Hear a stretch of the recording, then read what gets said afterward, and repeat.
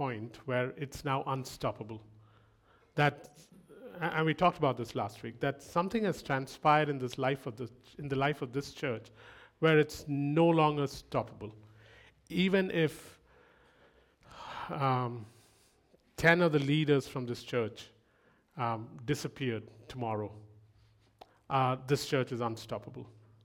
And that unstoppable nature that this church has permeated deep enough into the life of each person here that it is not possible to stop the continuance of this church. It'll go on for years on end. I'm not talking about the Acts 29 entity. I'm talking about what has started here will not be able to be extinguished. And that's a big claim we are making, a big boast, because even the churches in the book of Revelation, chapter 1, 2, and 3, ceased at some point. But this thing will continue because it's become unstoppable. If you want to listen to the teaching on the unstoppable nature of this church, leave alone the fact that the church in general will prevail. This has become a prevailing, unstoppable church. There's nothing that can now prevent it from flowering. When each seed becomes potent, how can you stop? So listen to that from last week's thing. So this week we talk about, okay, if it's unstoppable, what are some of the things that we can now begin to focus on? And the first one we want to focus on is this idea of representation.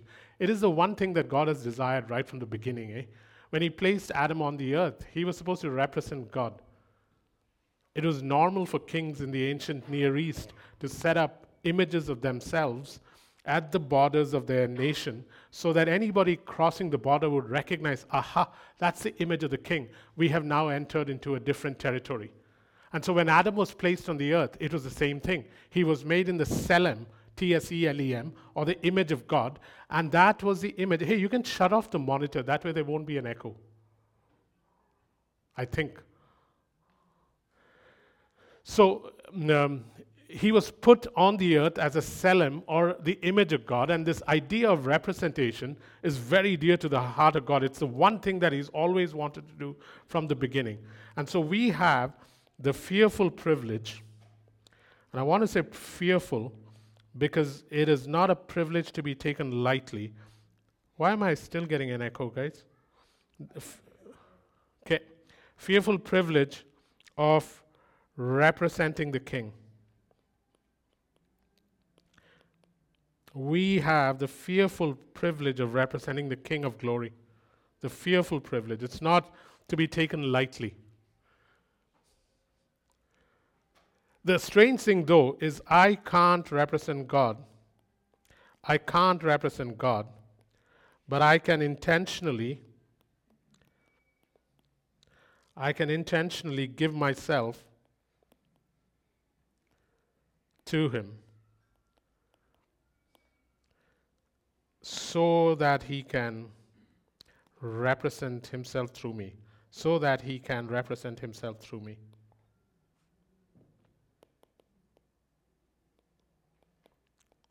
So if you think you can represent God saying, okay, I want to represent you, God, it doesn't work that way. It is this idea of, Father, you are looking for representation here on earth. That's why you created man. When you placed him here on earth, you said that, made in my own image and likeness. Go forth, multiply. You know, the strange thing is, the idea of multiplication in the book of Genesis is only because when God made Adam, he made him after his image and likeness and said, you have the right to multiply because you will represent me. And Christ coming and buying back to himself his people is this idea of let me continue the representation. And so I can't represent God, but I can intentionally give myself to him. The whole idea of living sacrifice that we were practicing during the time of worship. I can sacrificially and intentionally give myself to him so that he can then represent himself through me. Saying, okay, you're placing yourself on the altar, Jacob. Good. Let me in this area use you to represent me. So why does God work through representation? One, because he's utterly transcendent. He's utterly transcendent. So he likes having representation here on earth. What do you think he was doing with Jesus? He sent Jesus to represent him. Take on flesh. Yahweh, unapproachable. Jesus, absolutely approachable. Who lives beyond our present time and our realm.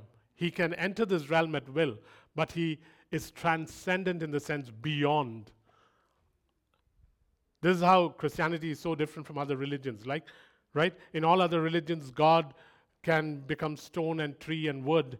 He can become like man. He can polytheism and all those religions are based on this idea that God is not transcendent, that he can as well fit here as in a stone or a rock or a person or in heaven. But we are talking about a God who is far beyond. So one of the reasons he likes representation is because he is utterly transcendent. 2, because we are his likeness. Hey, God thinks highly of this, so we don't. He likes representation because he actually thinks, I am now restored to his image and likeness. He likes representing himself through me. Ephesians 4 talks about it, that we have been redeemed and now our minds are being renewed so that we become his image and likeness, restored to his image and likeness. God desires, likes, yearns representing himself through me. And when you and I begin to think like that God likes representing himself through me, you begin to want him to represent himself through you. 3rd, this is a very odd one. He trusts. Look at Genesis 5:3. God is taking us back in a sense. Genesis 5:3, and then look at Genesis 5:1. Genesis 5:3.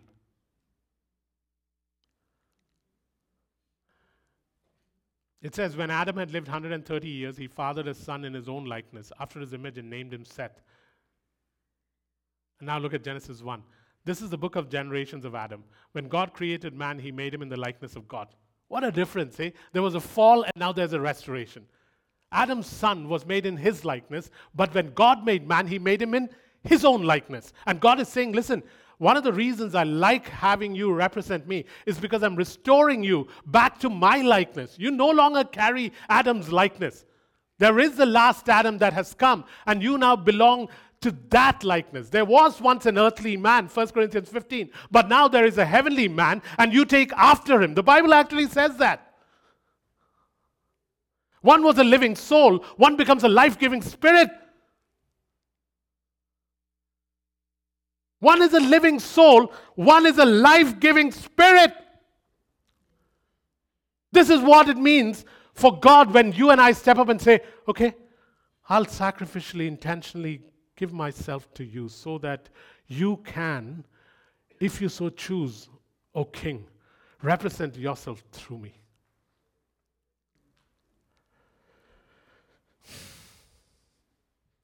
That aside, 1 Peter 1:23 says that we have not been born again of mortal sperm, but of immortal seed.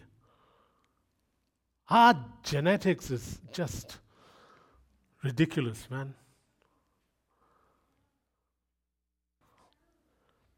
3rd, I always struggle with this. He trusts us. He trusts us. And the faithfulness makes it much easier for God to trust you, because faithfulness develops a pattern in my life. Faithfulness is good habits. At the end of the day, faithfulness is good habits continuously. Unfaithfulness is succumbing to bad habits and not rising up from it.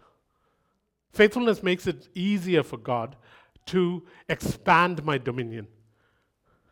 But even though he knows my past and my future, he still is willing to trust me at this present moment. You know, he trusts me with giving you this word. And you know what how that helps? As I'm teaching this word, things will begin to come that I don't have in my notes. And I always marvel at that. I go back home and I think to myself, where did that come from? And I know it's scriptural. He trusts you. But what if you're faithful? If you're faithful, then He not just trusts you, but He has now the ability to expand your dominion or influence. Faithfulness is good habits. Unfaithfulness is bad habits that you don't want to fight against because you like them.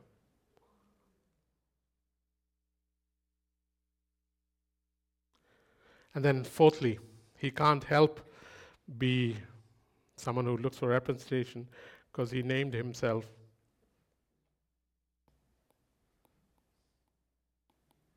Emmanuel, God with us. He's forever chosen to dwell with a people, and His glory is carried by a people. His splendor, His brilliance, His weight, His magnificence is displayed by a people. He has chosen this. He doesn't write things in the sky anymore.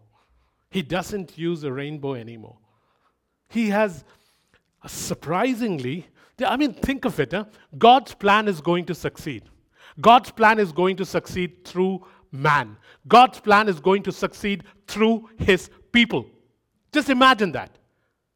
There is no way that the biblical plan will not succeed. The biblical plan is only going to work through man. The biblical plan is only going to work through God's people. That is how confident He is. That is not how confident I am. That is how confident He is.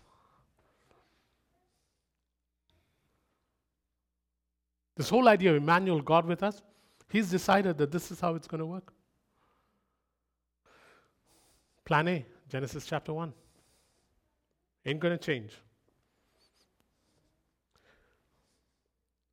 That aside, He's the only God, and this is where representation gets a little scary. He's a living God.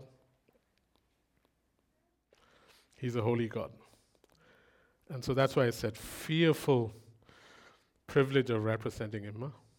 And who's He sending us to represent Him to? To your innocent child, to your cynical neighbor, to an atheist, to a Republican, to a Democrat, to a Buddhist, to an Islamist, to a communist, to an academic, to a colleague. These are the ones He sends us to. Why? Very simple. Why does He need us as representatives to go to them? Very simple. Because He is Lord, and they all belong to Him. This is important. Try to wrap your head around it at home. One of the reasons He sends us to people is because He is actually the Lord of all, and they belong to Him. They belong to Him. They may not know it, they may not know Him, but He has bought them. He created them. They walked away. He paid the price. They belong to Him. And therefore, He needs representation here on earth so He can send those that are willing to step up as representatives to go to them because they belong to Him. Any questions? Any questions, guys?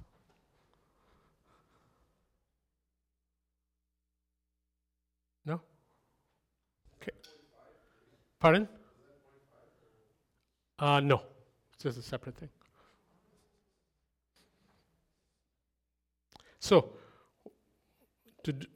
to be able to represent well, we start with courage, then we go to love, and then we go to signs. So let's start with courage. If you want to represent, you must be seen and heard. If you want to represent, you must be seen and heard. If you're not seen and heard, you cannot represent.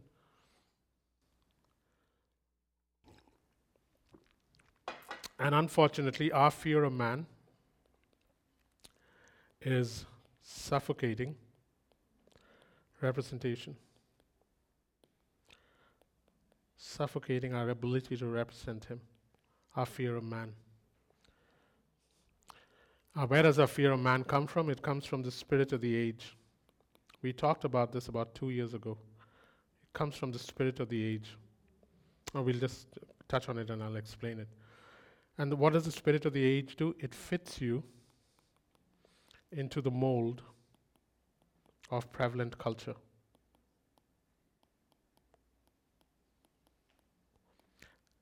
one of the things we have to realize is just because someone rebels doesn't mean he's rebelling against the spirit of the age, because the spirit of the age is different in different places.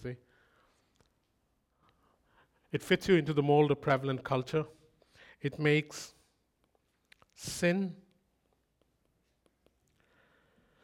makes self, makes majority opinion the norm.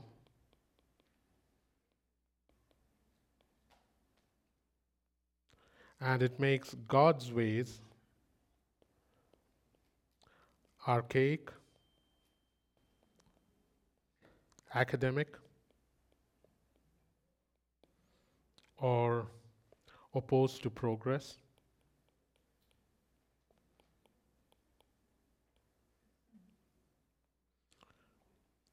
And it is political, it is demonic, it is intimidating. It has been around for centuries. There's not a century where this hasn't happened. And lastly, it castrates the courage to confront. It castrates the courage to confront, and it forces compliance. Why am I saying all this? Because we've got to recognize what we are operating against. Every Christian is born into this. Every Christian is born into this. And this is why representation is being suffocated, distorted, diluted, because you must realize that if you're a believer, and we mentioned why God wants us to represent Him and why He uses this method, but we need to understand the matrix or the petri dish that we are operating in. One, it is the spirit of the age. And what is the spirit of the age? It doesn't matter which nation you take, which era you take. The spirit of the age tries to fit you into the mold of prevalent culture. Sometimes the spirit of the age works through churches, works through religion, but it tries to fit you into the mold of prevalent culture. It makes sin, self, and majority opinion the norm.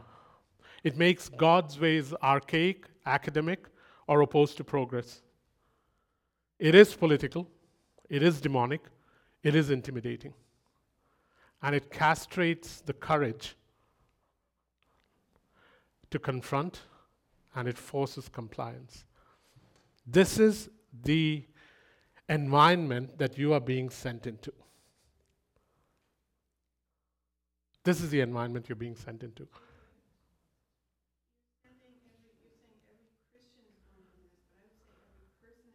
Yeah, every person is born into this. And when we're being sent into it, we're already in it. So Yeah. it's just that we have now a purpose. Yeah, but because we are a different kingdom, we are now entering, what's it, M-I-L-I-E-U, milieu, or however you pronounce that word. You're entering a milieu that is so alien to who you really are. But because it has this tremendous power, it actually prevents Christians from opening their mouths or doing anything of any damaging significance. It is like a wet blanket that is so wet that it is impossible to but suffocate. And if I don't decide to either die to this or realize that I must tear through this blanket, one or the other, either I must die to it because it doesn't matter anymore, or I must have the moxie to take a aggressive, abrasive stance against it. One or the other. Otherwise, this is smothering representation. This is what we step into every day, guys. This is why it is war.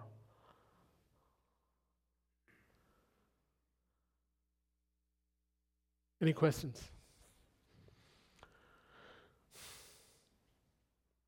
Any comments? This is why most of us are not able to breathe what we really want to breathe.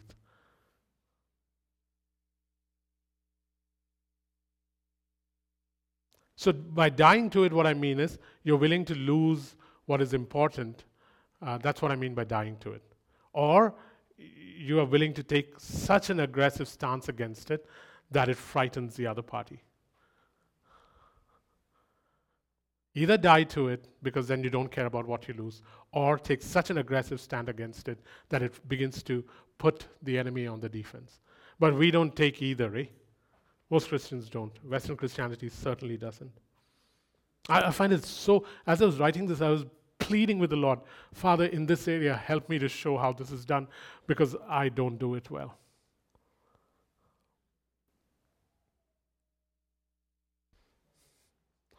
Martin Luther, I love this quote. Such a cool quote. If I profess with the loudest voice every portion of the truth of God, except precisely that point which the world and the devil are at the moment attacking, I'm not confessing Christ, however boldly I may be professing Christ.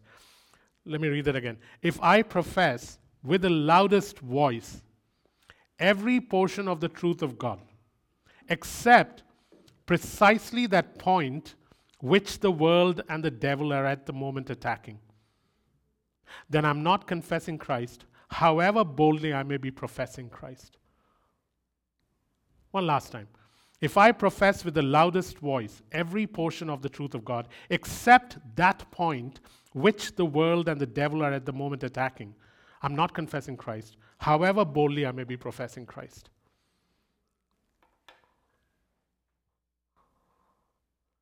So it's easy to speak about love, man.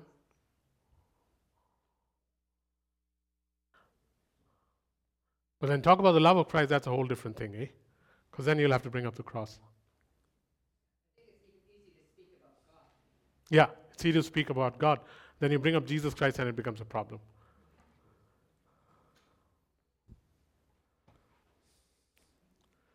And that was Paul's central creed. 1 Corinthians 2:2. I have decided to know nothing among you except Jesus Christ and Him crucified. I have decided to know nothing amongst you except Jesus Christ and Him crucified. And so the first thing we want to deal with when we deal with representation, and this is essential for an unstoppable church, eh?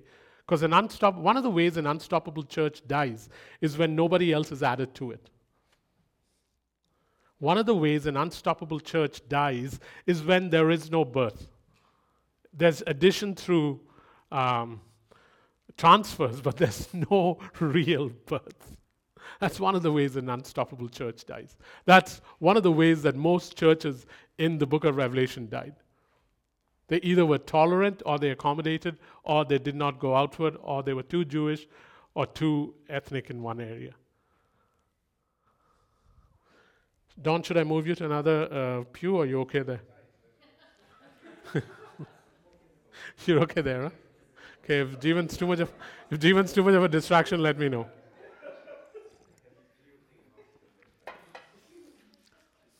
Everything okay there? Yeah. Okay. Okay.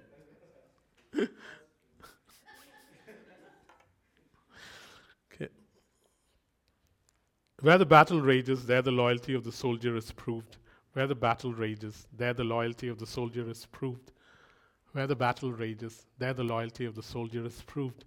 I pray, God, that this church begins to prove their loyalty in the areas where the battle rages. And one of the areas that in Vancouver the battle rages is in the area of how do we deal with the name of Jesus Christ, that He is the only way, that there are things that are not biblical, that are not godly, regardless of what Trudeau says. Where the battle rages, there the soldier proves his loyalty. And the scorn of the world is reserved only for churches that proclaim Christ in repentance. The scorn of the world is only reserved for churches that proclaim Christ and repentance.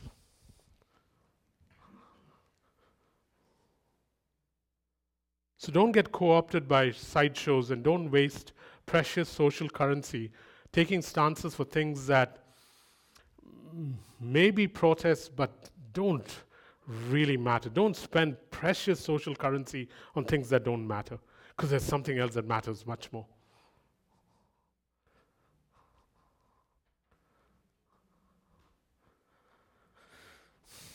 Any questions? That's the courage part of it, eh? So I'm going to ask a couple of people to pray for courage for this church right now.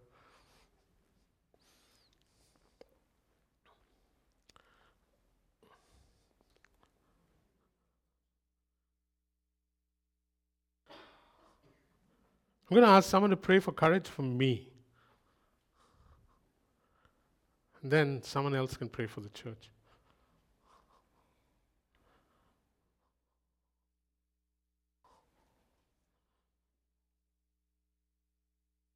I have all the time. Huh? You're the ones who may have to go home.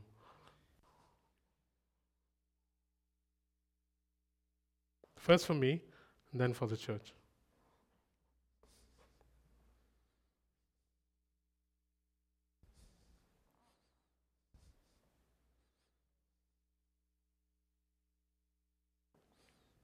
Wow, this could be a late afternoon. Father, I just want to thank you for Jacob. I want to thank you for the courage that he already displayed in so many areas. And Father, if he's asking for courage, that's pretty daunting for the rest of us, at least for me, considering how courageous he is already. But Father, I pray that you would build his courage Hmm. to be like Daniel in the lion's den, where he's courageous but totally at peace, Hmm. where he can take on the tribes of the without any hint of hesitation and any hint of fear. Father, I pray that when he walks into situations that you place him in because that's where you want him to be, that he would be totally invincible and totally at peace and totally courageous, that there's nothing that he hesitates about, no cause for him to be hesitating. So Father, if he hesitates, he would check himself really quickly to see if it's you that's causing him to hesitate or if it's his lack of courage and his self-preservation. Hmm. Father, I pray that he would come to the point where he can recognize instantly what it is and walk forward Hmm. in the direction that you call him to. And I thank you for him, Father, and I ask that as he learns that we would follow behind him really closely. Thank you. Father, because I know myself, I just ask to have the courage of Daniel, not in the lion's den. I somehow think I can manage the lion's den, but I need courage to open the doors and pray 5 times a day. That I ask for. That I have the courage to open the doors and pray 5 times a day, knowing that the lion's den may await. That is what I ask for, Father. A courage in simpler things too. So can someone pray for the church? Father, please grant these requests. So we got nowhere else to go to. So please, when we ask for these things, please do it for your sake. It's your representation. I'm not irritated. I'm just desperate.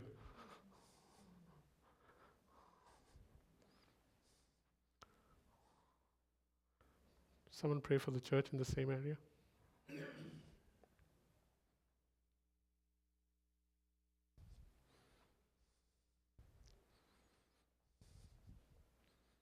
Father, we ask that you restore courage to the hearts of the men in this church. Yeah. Father, that we would create this hatred for fear. Yeah, man. Hatred for fear. Yeah. Let our voices be released, Father. Yeah. Thank you, Father. Yeah, Jesus. A hatred for fear. We would not tolerate it in any form. Yeah. But we would band together and cast out fear with your perfect love. Yeah. Unafraid, Abba. Unafraid. We would be as ferocious as David, grabbing the lamb back from the mouth Out of of the the lamb. lion or Yeah. the bear, that we would knock it and break its neck. Yeah. Yeah, but we stand in agreement, Father, as you told Joshua, Father, you say, be strong and courageous. And every land that you set your foot on, I'll grant that to you. But be strong and courageous. So, Father, we speak that courage. And as you quote Gideon, you say, stand up, mighty warrior. So that's what we're calling all of you guys Thank to you, say Abba. today. Do the Let it be so, Father, in this church. For a courage, oh God, that cannot be manufactured, Yeah. only come by the Holy Spirit. Yeah, man. Yeah. Pray into that, Lord God. Put the power of now in the hands of your spirit. Hmm. We would not be afraid to just dive in without any thoughts, just because that we're relying fully on you. Yeah.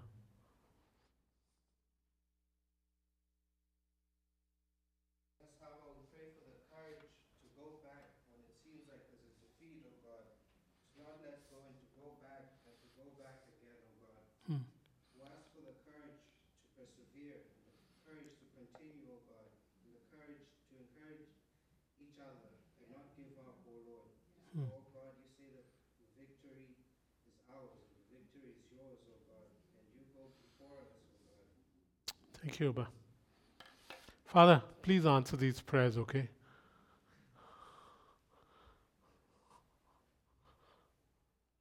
Guys, after courage, the next thing, if you want to represent well, is love.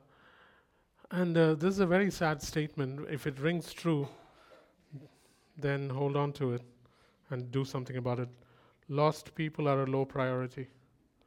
Lost people are a low priority. Lost people are a low priority. It's not like I make sacrifices or find intentional time to interact, invite, or intercede. It's not like I sacrifice or make intentional time to invite, interact, or intercede. Lost people are a low priority. It's terrible, when a church gets there? Or when a church has that attitude? One of the reasons I believe God wants us to hear this today is so that we don't get trapped in it, because it's already quicksandish. The scary thing about a strong church is that it can be quite happy with itself. So on one hand, God is saying, you are unstoppable. It's not possible to stop you anymore. But unstoppable doesn't mean inevitable somehow, because you can still destroy good seed. Or you can hold seed from being planted. Then you have a blooming garden that is no use to anybody.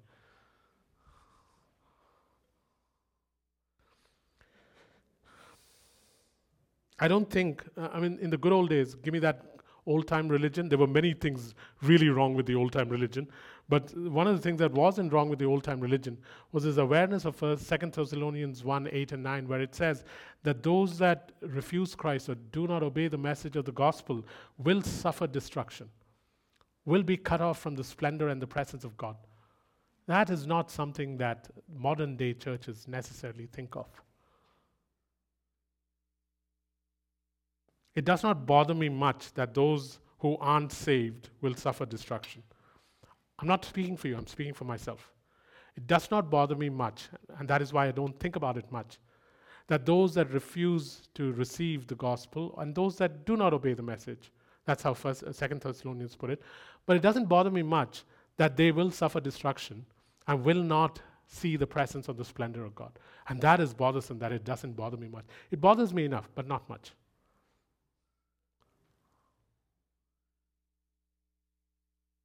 And if you're not in that boat, man, blessed are you.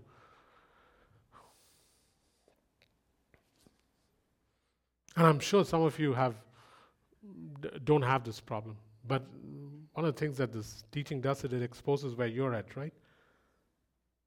The other thing is, I don't think, hey, can you make this work, Jeevan? It's going away. Make this work, no? Derek, make it work.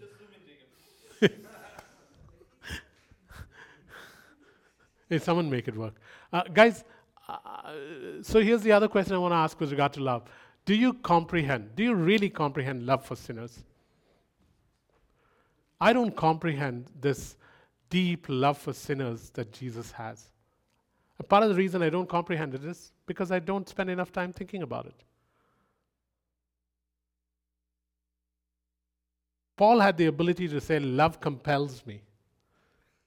Paul had the ability to say, love compels me. I cannot but help it. So the question I'm asking you is it that way with you? Because I'm finding out that it is not that way with me. I hate this thing about love, because I'm not coming out good. But it is the truth.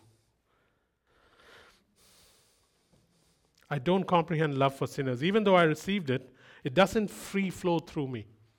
I don't comprehend love for sinners. And even though I was one and have received it and thoroughly enjoyed, every time we have a song during worship that reminds me of where I was and where I am, I thrill at it. But having received it, I don't comprehend God's love for sinners, and it doesn't free flow through me. The prophetic free flows through me. Teaching free flows through me. Other things free flow through me. But love for sinners, unfortunately, not the same way. It's not a free flow. It doesn't compel me. Representation is hollowed out if courage is missing, and then the next thing is this idea of love.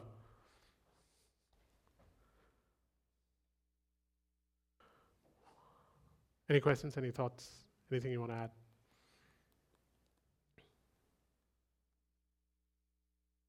How can we change that? I think one of the ways we do it is we do it together. This cannot be, you try this on your own, you'll have some success. But if you do this together, it'll work. And what do I mean by doing it together? One of the things is, okay, what if we correct it together in HCs and in hubs?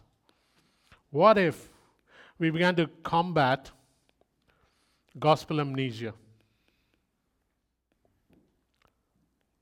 I mean, if I were to just call you up on the spot and say, okay, so what's the gospel? You'll be surprised at the number of variations we get. And some of them will be distortions, some of them will be true, many of them will be variations, very few will be absolutely essence of the gospel.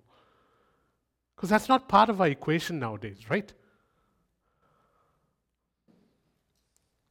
So what if in our HCs and in our hubs we start combating gospel amnesia? What if we recall the gospel? And when I say what if, what I'm saying to you, Jeevan, is better make sure this happens. What if we recall the gospel? Here's another one that really got me. What if we believe in its sufficiency? That for some strange reason, God will use a naked man hanging on a cross as the foolish way to save the world. And that it is the power of God unto salvation. That anything else you try to sell will not save. To believe in its sufficiency.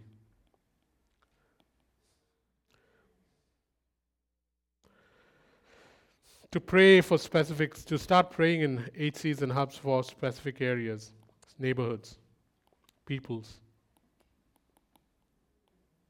So all you HC and hub leaders and Jeevan better make sure this happens. And then to find ways to apply the gospel. As in, okay, now that we know this, let's try it out for real. To apply the gospel boldly.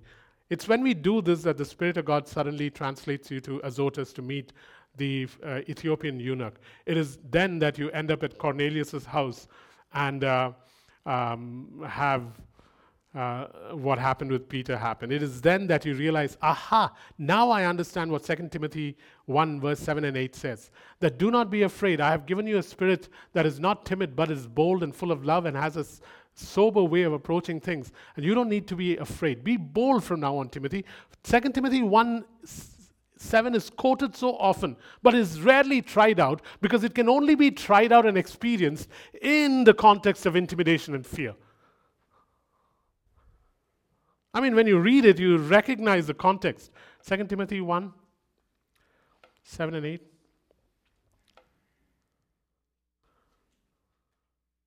For God gave us a spirit not of fear, but of power, love, and self-control. Why is Paul saying it? He goes on to explain in verse 8. Therefore, do not be ashamed of the testimony about our Lord, nor me of his prisoner, but share in the suffering of the gospel by the power of God, who saved us and called us to a holy calling. It is in that context that the scripture comes alive. It's in this context that we'll become as cunning as serpents and as innocent as doves and as bold as lions.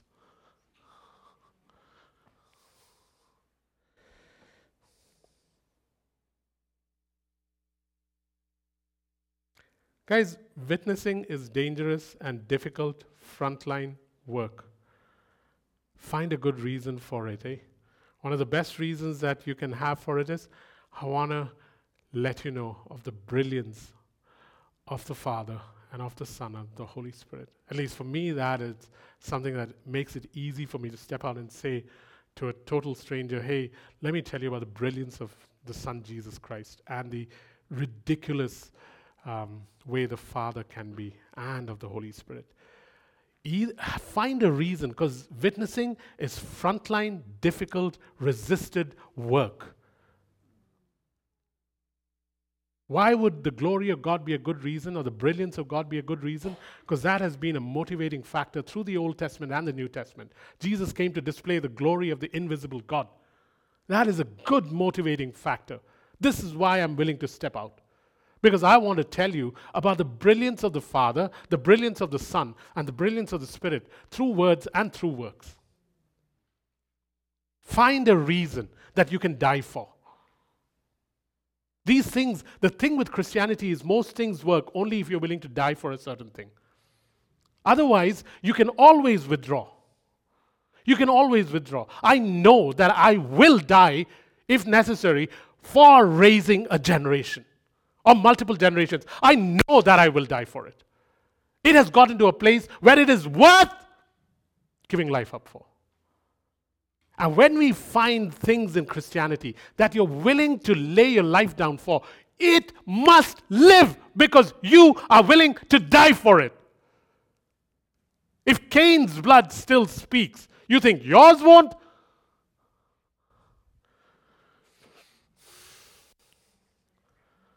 It is what brings change, eh?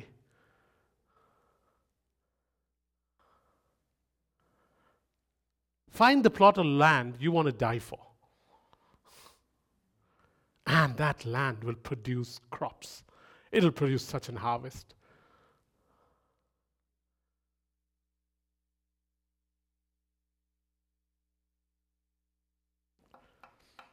Derek, you want to share that story?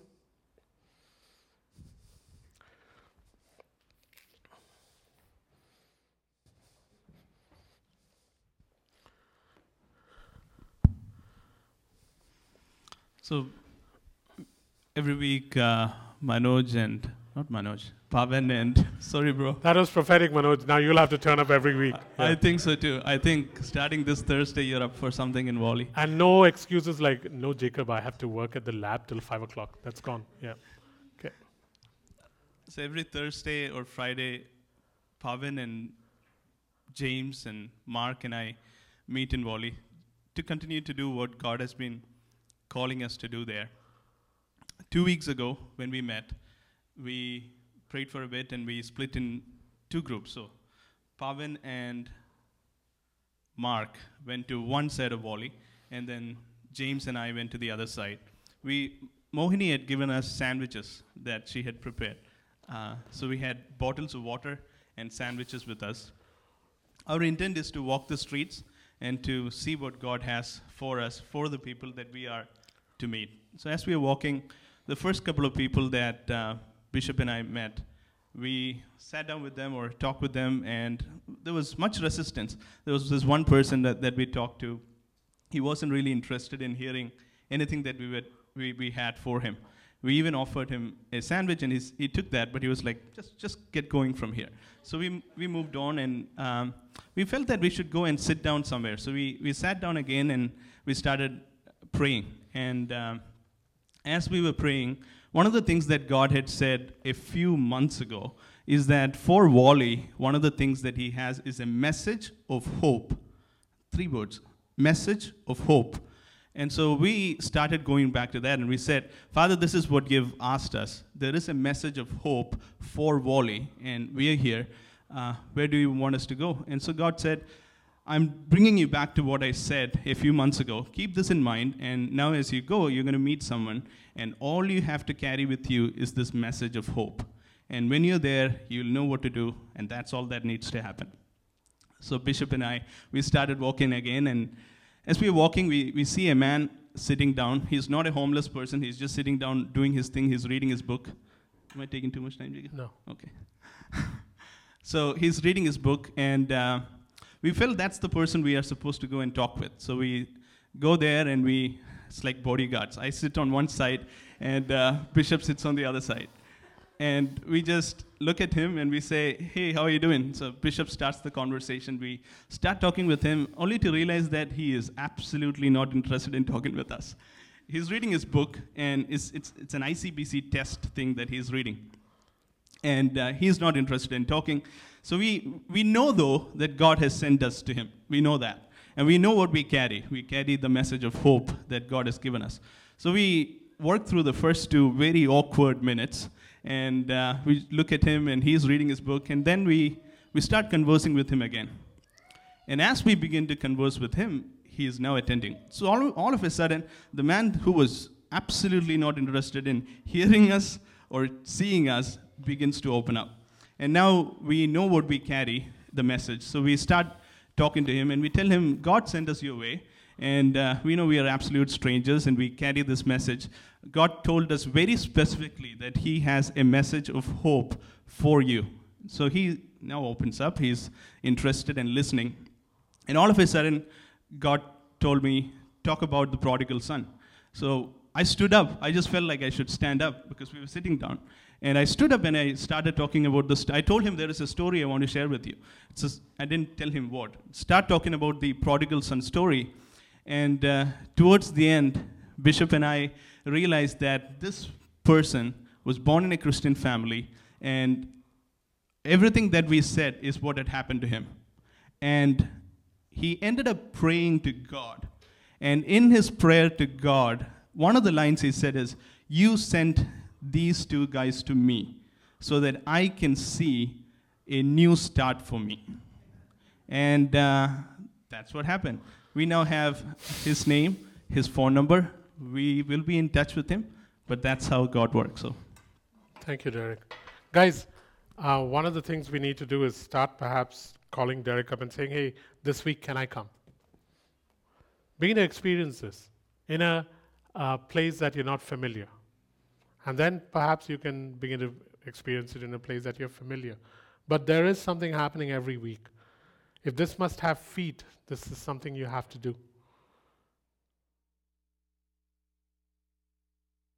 If 20 of us turn up, people will run. But let him schedule you. But this is something that we need to do. I'm sure some of us are doing it on our own, but let's try this together and see if this thing will give, eh? I want to read out another story from someone called Anne in Bahrain. She sent me this one, because they began doing the same thing there. And listen to this story. This is so cool. So this, she's got pictures and all this. So they actually painted cards,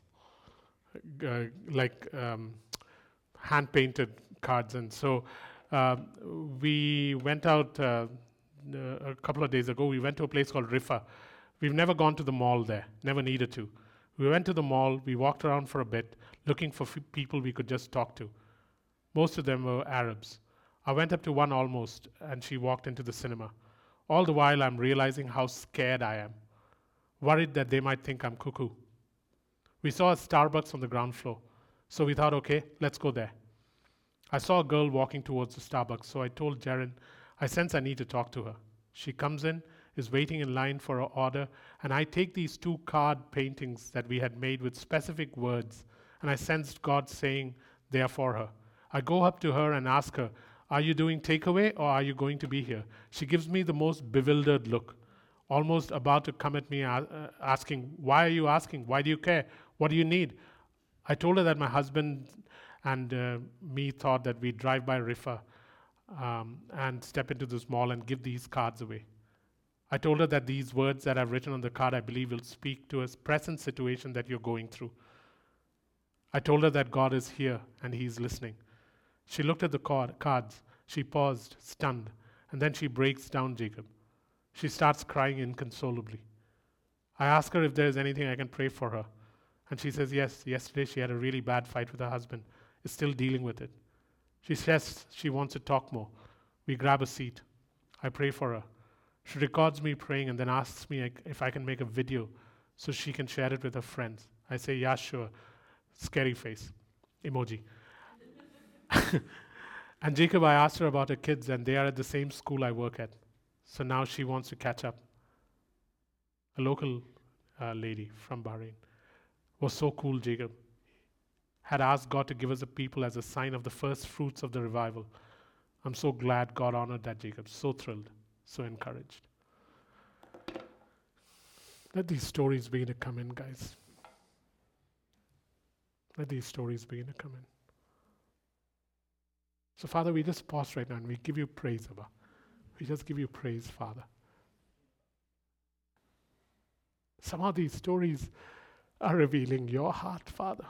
And your heart being revealed always touches our hearts.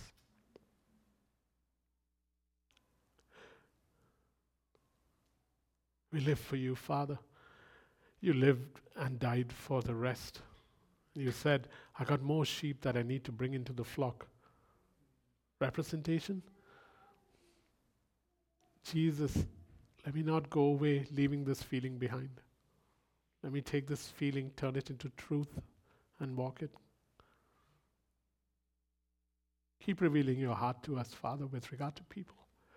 With this Arab lady, with this man, a prodigal who came back. Keep revealing your heart for people so that my heart is affected and I begin to experience what Paul says when he said, his love compels me, Father. I want your love to compel us. That it becomes an ache I cannot avoid.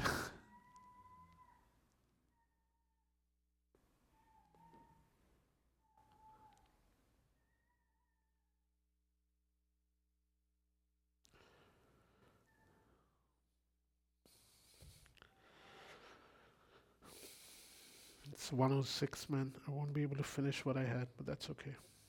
Just want to touch on the last one. I won't finish it. We'll do it some other time. The third thing for representation is signs. The first one was love. The first one was courage. The second one is love. The third one is signs.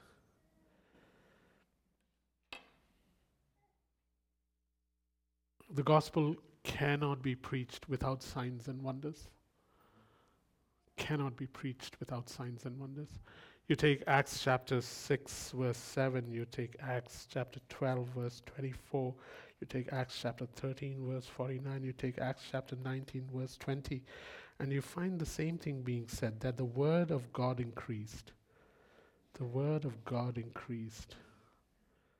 And in 3 of those cases, signs would happen. And so signs are basically signs are God's way. Signs are God's way. God's work of restoring broken creation. So begin to dare, we'll talk about it next time, begin to dare to think of God's absolute desire to restore in Superstore or at Best Buy or by the side of the street. Begin to dare to think of God's desire to restore through signs and miracles and wonders broken creation.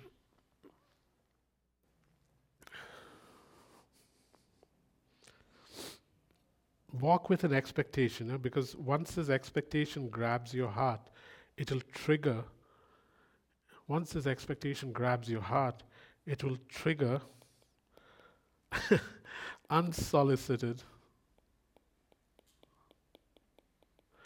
action. As in, you won't ask. You won't wait to be asked. You won't wait to be asked by the person. It triggers unsolicited action.